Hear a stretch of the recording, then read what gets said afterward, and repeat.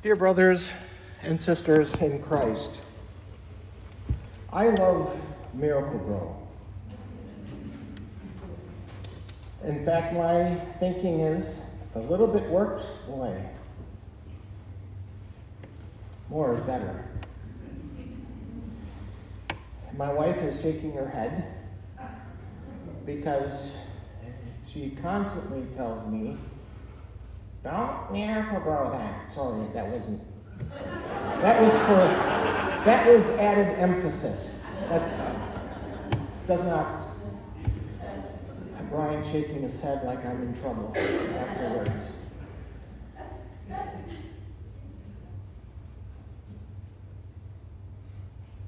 When you use a lot of Miracle-Gro, things get out of hand quickly. Plants just take off and they grow and grow and grow, and it becomes hard to maintain them and to trim and to keep it looking pretty. I want us to think about that because I think that our response to the gospel lesson today, our response to the confession and absolution, I think that response should be, "Lord, fill my heart with Miracle-Gro. Make us zealous prayer warriors for this world." You know, Jesus had a busy day in our gospel lesson. He'd been healing and teaching. He's been dealing with the religious leaders. He even had his own mother and brother come by to take him. In fact, at this point, his brother thinks that he's crazy at this point. Busy day for Jesus. He could have easily said, "That's it, I'm gonna rest."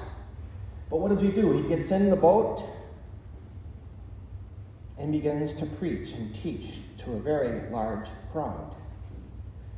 He gives the parable of the sower, and that was our gospel lesson today. And you know, one of the things I like about this parable is that Jesus gives us the meaning. There's no misinterpretation.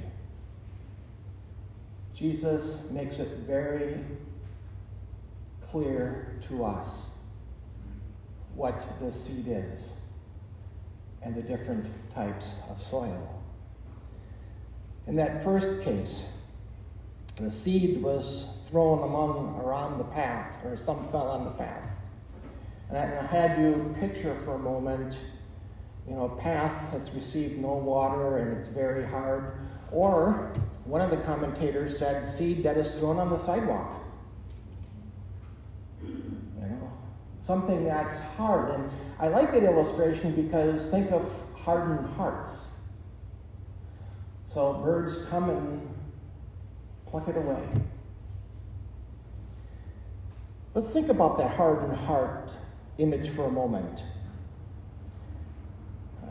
I'm sure you're familiar with these next contemporary sayings. "Yeah, I grew up in the church, but I have no need for it today."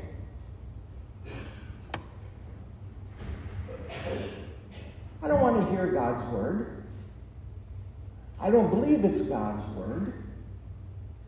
And after all, what would a Bible do me? Some book that was written thousands of years ago. It's outdated." We've heard the stories over and over again. I think those stories fit in this category here. They do not have any root base at all. But let me give you another example. God wants from us to follow the 10 Commandments, right? He's placed them in our hearts. Do not murder. Do not bear false witness.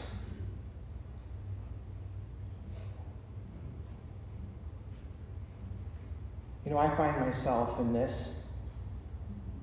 I can easily say I don't murder or bear false witness. But yet I find myself speaking ill of others, sometimes hateful things. You see, if that is our attitude,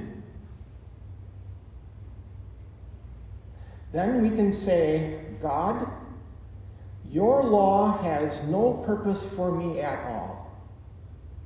I'm a good enough person. And so picture God's law coming into our heart, then bouncing off because we have hardened hearts.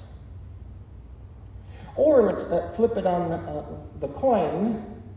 Let's look at the other side. You leave church, or I leave church, and I'm thinking, there's no way God forgave me today. Boy, if Pastor really knew some of the things that I have done in my life, some of the skeletons in my closet, if God knew those skeletons, well, let me tell you, God does already. If we have that type of thinking, then what we're saying is the gospel cannot touch our lives. That gospel, which is the good news, the freedom that forgiveness has been paid for, we are then saying, God, your gospel doesn't work in my heart. Again, that's from a hardened heart approach. The second case is we have seed that was sown in shallow soil. And the image here is that someone who is really excited. Picture someone just coming to faith, or someone who's having someone who's becoming re-energized for God. And you can just see it in them, their zeal and their fire for God. They want to help. They want to do something. They want to make a difference. And then something happens. And all that zeal, that fizzles out. No longer on fire for God. You see, their text says, when troubles or persecutions come, that zeal goes away. That seed doesn't take root. Why? Because it has a shallow root base. It was going good for a while. It was growing and growing. We were excited. We were on fire for God. We were praying. We were doing devotions. We were going to church, and boy, it was growing, and all of a sudden, bam. Troubles come, and things stop. You know, for the Christian, troubles and persecutions are going to come, even though you or we believe that God is with us. You know, there's some notion that once I become a believer, that my life is going to be easier. You know, Jesus tells us to take up our cross and follow him, right? But let me add this. The cross has splinters.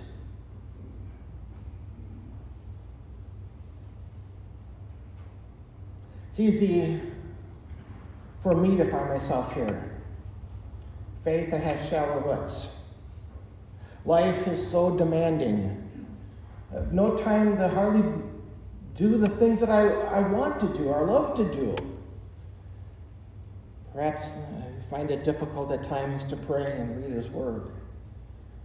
I try, you try, but we fail.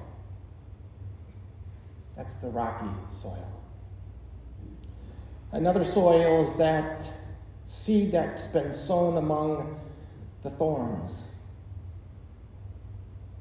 I remember in Wisconsin on my grandfather's farm, there was this one particular weed. I have no idea what the name, but as the little shoots of corn would come up, this weed would literally wrap itself like a coil right around that corn stalk. What's it doing? It's competing against that plant, trying to choke it out so it can have the nutrients and the moisture. The parable said the seed that is thrown in the soil, that's full of thorns. That seed is God's word, we know that. But life is filled with so many thorns. In fact, Jesus even clarifies it for us. What exactly are the thorns? Well, it says worry and the deceitfulness of wealth are the thorns. You see, in this type of soil,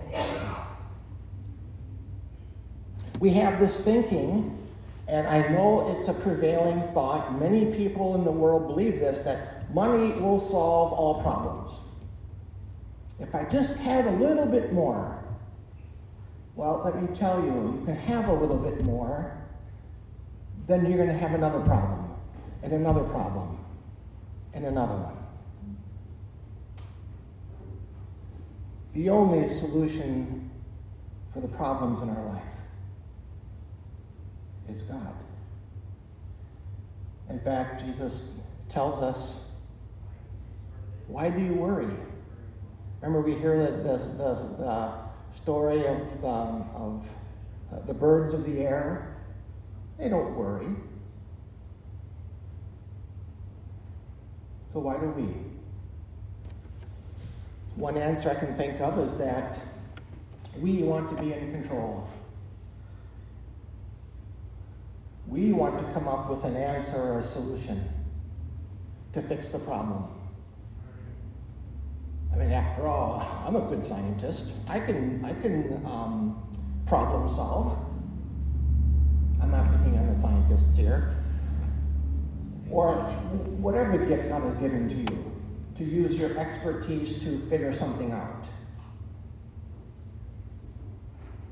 It works a lot of times. But apparently in this case, when it comes to worrying and the deceitfulness of the wealth and money, it's not going to. And so it chokes us out. It robs us of that faith that God has planted in our hearts. It wants those nutrients and that moisture. Why? Satan has only one purpose. He wants to rob you from Jesus.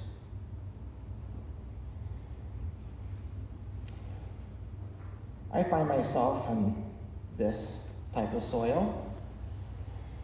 Again, it's easy when rough, troubled times come to start to worry and wonder what if.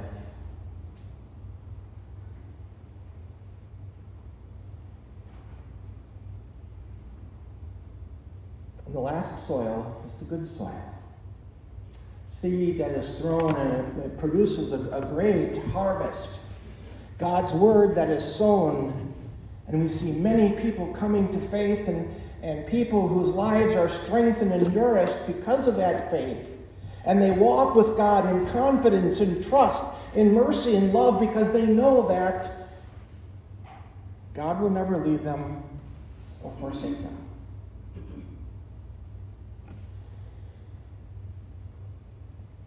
You know, Jesus asked his disciples, why are your hearts so hard?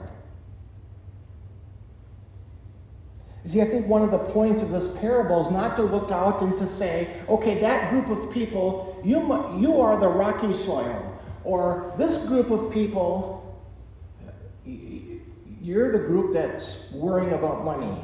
And you look at this group of people, no. The point of this parable is that we find ourselves in different situations, in different types of soil. We move in and out of these different types of soil. And the encouragement is as that good soil, that abundant harvest that only God can give, that abundant harvest of the forgiveness of sins, of eternal life. So even though our hearts are hardened, Jesus says, I long to make your hearts an abundant harvest. He says, I'm not going to give up on you. I shed my blood for you. You are mine. And he's going to keep seeking after us because we are precious in his sight. You see, this is why Jesus was willing to give up the power, the riches, the authority, the might of living in heaven to come down to earth, and to an earth that's filled with thorns and rough soil. He gave everything up for you. He was willing to be choked by death to give us life.